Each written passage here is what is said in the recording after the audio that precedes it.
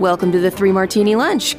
Grab a stool next to Greg Columbus of Radio America and Jim Garrity of National Review. Three Martinis coming up. Really glad you're with us today. Wish we had good martinis for you, but we have 3 bad martinis. You could classify at least the last one as crazy, but it's, I think, also appropriately labeled as bad. Our first one is definitely a bad martini given the subject material, but the fact that there's actually a reckoning here on some level is a silver lining to this martini, because the press conference is literally still going on right now, as I can see from the TV in the adjoining studio here, Jim. New York's Democratic Attorney General, Tish James, a number of months ago launched the inquiry into the allegations of sexual harassment against Democratic Governor Andrew Cuomo by, was it 9 women now, I think we're up to. There was initially a groundswell, including some of the state legislative leaders saying it was time for Cuomo to resign or be removed. But ultimately, his loyalists said, well, let's let the process play out. Well, at this point, the process has played out to a report from the Attorney General's office, and it's pretty scathing against Andrew Cuomo. Here's Tish James, clip number 1, discussing the conclusions of her report. The independent investigation has concluded that Governor Andrew Cuomo sexually harassed multiple women and in doing so violated federal and state law.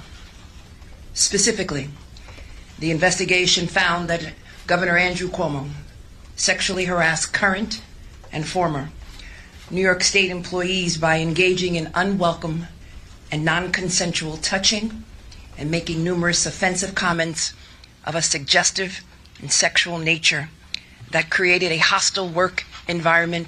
And there's more. The independent investigation found that Governor Cuomo sexually harassed multiple women, many of whom were young women, by engaging in unwanted groping, kisses, hugging, and by making inappropriate comments.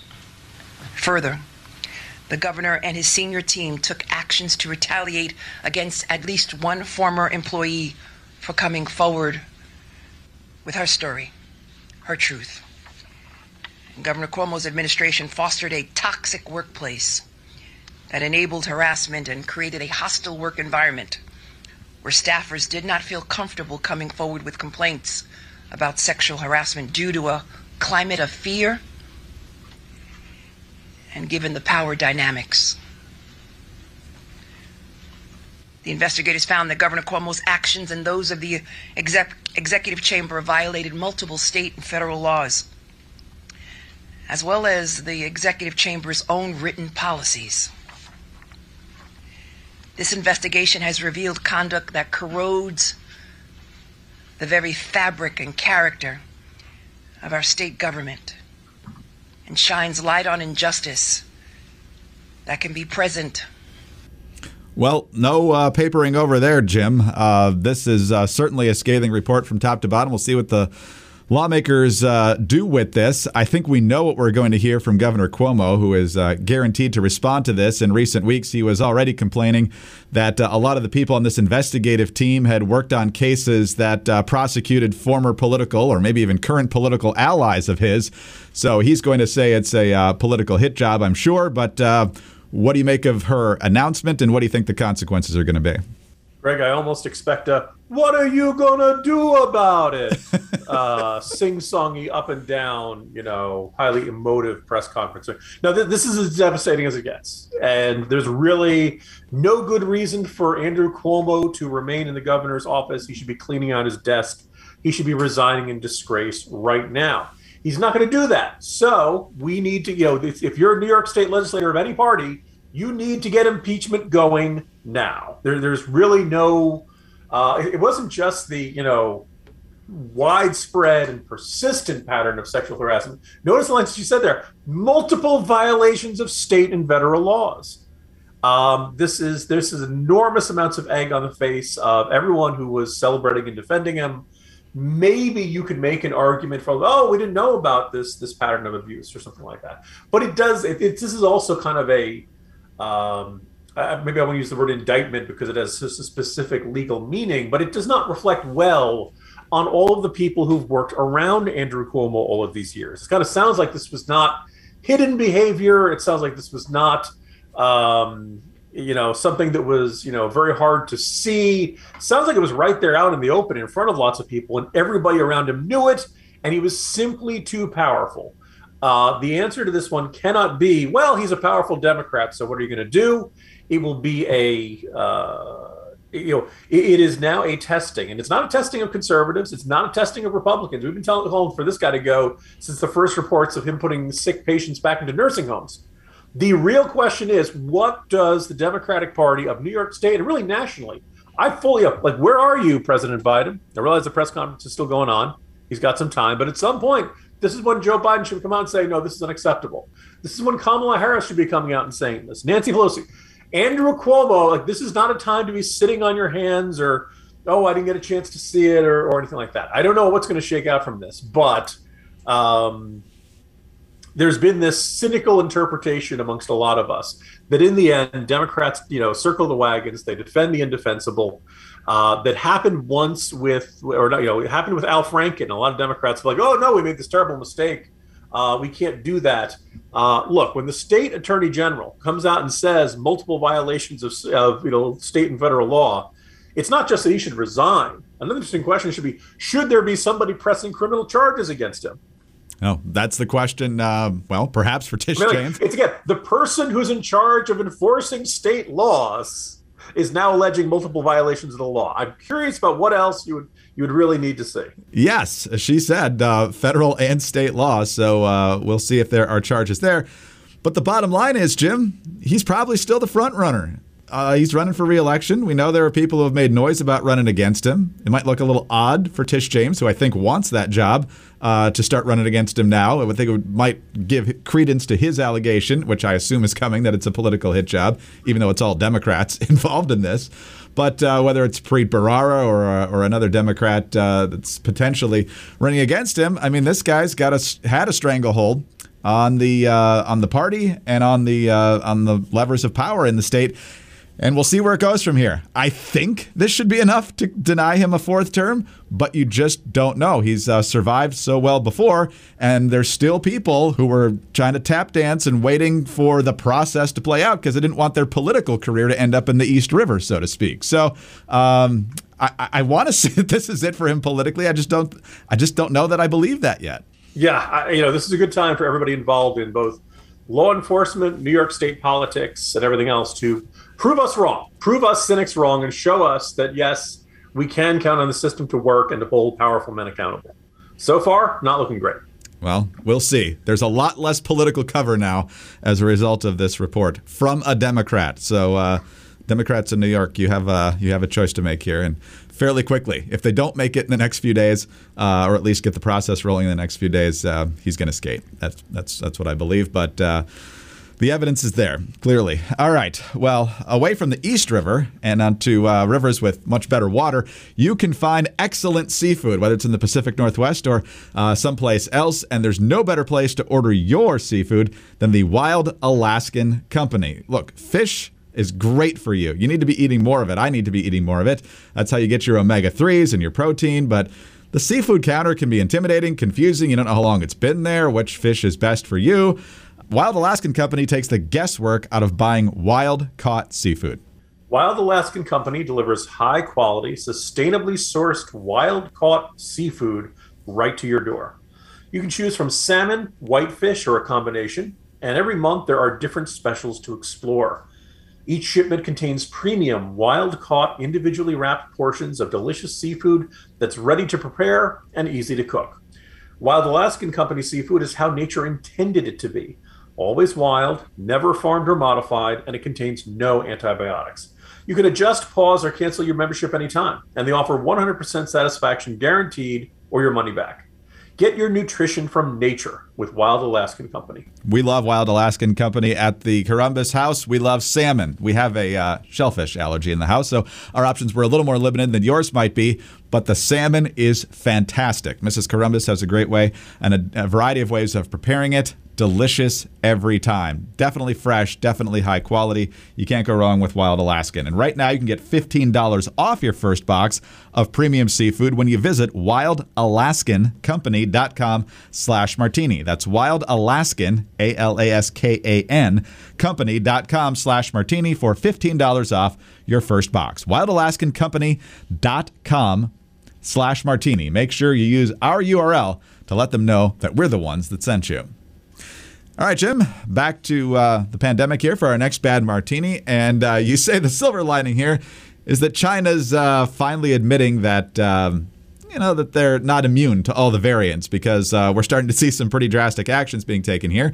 NBC reporting that China suspended flights and trains, canceled professional basketball league games, and announced mass coronavirus testing in Wuhan on Tuesday as widening outbreaks of the Delta variant reached the city where the disease was first detected in late 2019. While the total number of cases is still in the hundreds, they are far more widespread than anything China has dealt with since the initial outbreak that devastated Wuhan in early 2020 and over time spread to the rest of the country and the world. So, Jim, is this a rare act of transparency on the part of the Chinese, or is it just so obvious what they're doing to try to mitigate this that they can't hide it anymore? I think it's more the latter. Look, at some point, a problem gets so bad that you cannot maintain the facade that everything is fine, you've completely beaten the virus, and that you have been entirely untouched by all of the variants that have caused so much death and suffering all around the world. A little bit of background here. We all know that the virus began in Wuhan at a lab. And we do know that the reason this turned into more than just there's a bad flu going around in someplace was the sheer scale of the problem in the city of Wuhan. You probably remember the coverage as January accelerated and turned into February. The number of deaths started ranking. People, oh my goodness, this isn't just a bad cold going around. This isn't just a bad influenza. This is something that could kill people. And there was always, from the very beginning, there was a question of whether Chinese hospitals and Chinese health authorities were accurately reporting the number of deaths. But for what it's worth, by towards the end of February, they said that 3,000 people had died. Now, you probably remember at the time reports that they had bought so many urns for incineration, that the incinerators or crematoriums were operating around the clock. The indication of actually, maybe there's a lot more people dying than the authorities are willing to admit here. Well, by April, the argument from China is, no, we've beaten the virus. It's gone. The total deaths in the country, not just in China, had peaked around 3,000 people. Now, you remember how quickly we hit 3,000 deaths here in the United States. Then something very, very strange, because it flattened. It insisted they were barely having anybody till on April 16th. It was about 3,342. And then on April 18th, they suddenly announced the death total was 4,632. If you're looking at a line, just picture if you're looking at a bar graph, just picture the line going straight up. But then the really weird, that amount that it increased by just happened to be exactly 50%. So it's almost as if these numbers were not accurate, and they're all being picked, and they're being, tailored to offer the message that the state would prefer to have. And they realized that their numbers were just too low. So somebody made the decision, let's keep it, all right, increase it by 50%. It goes back up to that. And since then, it's been a flat, straight line. On that day, I said it was 4,632. As of today, the official death toll in China, more than a year later, in a country with 1 billion people, where the virus first originated, 4,636. The official word of China is that 4 people have died of coronavirus, COVID-19, since April 2020. That is not plausible. Even if you want to credit them for all of their draconian moves they've made and welding doors shut to keep people in their apartments and things like that, that simply does not make sense. If you want to point out, it's right next to they share a border with India, and look at how bad India actually did not get hit that badly in 2020, or at least. Well, the amount of suffering and death in that country in 2020 wasn't nearly as bad as what they went through in the earlier parts of this year. Now, here's the news that they're allowing the Associated Press to report is that they're suspending flights and trains, canceling professional basketball league games, announcing mass testing, and they're insisting the number of cases, even with the Delta variant out there, which we all know is much more contagious than the regular one, they're still saying it's only in the hundreds. Look, we don't know exactly what. The only thing I can tell you with absolute certainty is that the official numbers from China are nonsense. Yes. Which, oh, by the way, I think if you're trying to calculate the global impact of that, that's a pretty serious. A country with 1 billion people that's lying about its numbers, you don't have a good one. And I give credit to a couple other places like The Economist and other researchers who are trying to put together a full picture of the global scale of this pandemic. And they simply don't include the numbers of China because they don't trust them. And I credit them for not trusting them. But the problem, what kind of annoyed me, is they didn't lay this out in their reports. They didn't say the reason you don't see any numbers from China is because we don't trust China's numbers. They simply just didn't mention China one way or the other, and that's a pretty important one. It's like on the one hand, the fact that they're doing this, I mean, it's bad news. It's an indicator that yes, the Delta variant is in China, and that my guess is that if it represents a threat here, if it represents a threat in all the other countries of the world, it's probably going to represent a China. Remember, the Chinese vaccines, some studies said they worked 50%. Some gave a little higher. Some would say it was 60, 70, 80. But the universal sense is that they're not nearly as good as the mRNA vaccines like Pfizer and Moderna. But maybe that's okay. Maybe, look, if you have no vaccine, I'm sure the Chinese vaccine seems better than nothing. But we would not be the least bit surprised if the Delta variant came into China and had a major impact. We'll see how things go. But at this point, it just seems like the Chinese explanation is still telling a fraction of the story, and we're left to guess just how bad the Delta variant is in China. Well, and it's not surprising that they are getting hit because, remember, the Delta variant is really the Indian variant. We're just not allowed to say that anymore because we might hurt somebody's feelings. But that's where this latest concern is coming from.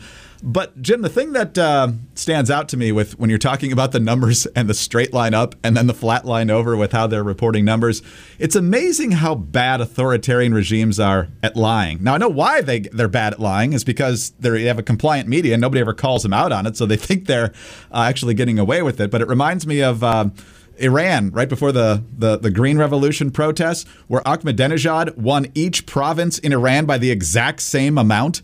And so it was just completely implausible. And yet these people don't get a lot of scrutiny, certainly in their own country, but even on the world stage. I mean, who in this country in the media has actually called out China besides you and a few others? The mainstream media certainly won't let anybody do it, even though their statistics and their responses to various things are patently absurd and unbelievable. Yeah, I mean, look, I don't mind. If you want to cover the American government tough, fine, they should be. Our government is not always honest. People within our government are not always honest.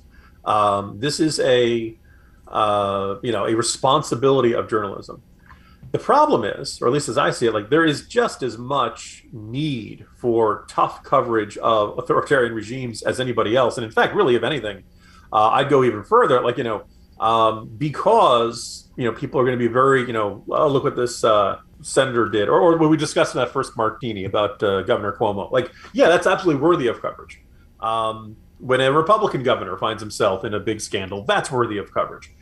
When an authoritarian regime, does something terrible, that should be called out. Yes, I realize the world is full of terrible events and terrible atrocities, and you can't always put full spotlight, as much spotlight as deserved on all of them. But I really, and it's not like you could say, well, it's not like North Korea gets good coverage here in the United States. But nonetheless, I feel like it doesn't get the depth and the intensity of the coverage that you would get with, say, microaggressions, or misusing the wrong pronoun or something like that. And just an example, the other factor is how much American wealth over the last 20 to 30 years has been built on relationships with China. Mm-hmm. It is the case for big corporations like Disney, which owns ABC. It is the same for almost every major U.S. corporation is dependent upon access to the Chinese market. And it's very difficult to believe that it doesn't have any influence on how these institutions treat the Chinese government. We have some very clear examples like Bloomberg, where it's been quite explicit with this. So it's one of those things where what we know about the world is now compromised by these business relationships. I like to see a lot more honest discussion of this in this country, but sounds like I'll still be waiting for a while, Greg. They've got the stranglehold going. Obviously, nobody in their country is going to be able to criticize them for it and get away with it and not be tossed in jail for the rest of their lives. But, the Western free press, come on, man, pick up the slack. All right. Let's relax a little bit. That's a couple of intense martinis here, and we got one more to go. Let's talk about MyPillow and their fantastic products. I love the pillow. Favorite pillow I've ever had. Love the sheets. Best sheets we've got right now, certainly. And also the towel set. A luxurious towel that's waiting for you when you step out of the shower. They're big, they're fluffy, they're soft. They get you dry super quickly. And as we've been saying now for quite a while, don't miss this opportunity. The 6-piece towel set is on a massive discount, but only for a limited time. Now, each set is 2 bath towels, 2 hand towels, and a washcloth 2-pack. They are made from proprietary technology that makes them highly absorbent. They're soft to the touch without that lotiony feel. And they're made with cotton grown right here in the United States.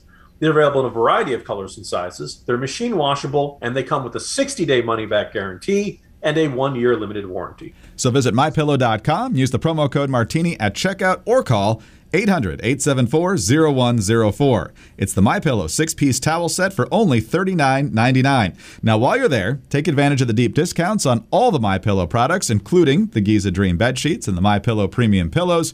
Go to mypillow.com, use the promo code Martini, or call 800-874-0104. All right, Jim, let's move to our final martini now. Part bad, part crazy, but we'll officially label it as bad. We know that we're in the midst, clearly, of the vaccine wars here in the United States. We're also in the latest incarnation of the mask wars. But we also have some interesting new information from Michael Osterholm, who is a COVID advisor to President Biden. He's actually been saying this for a while now, but it's gotten now on CNN, so maybe the left will actually admit this, Jim. Masks do work if it's N95. If it's a cloth mask, he tells John King, they really don't do that much. I wish we could get rid of the term masking because, in fact, it implies anything you put in front of your face works.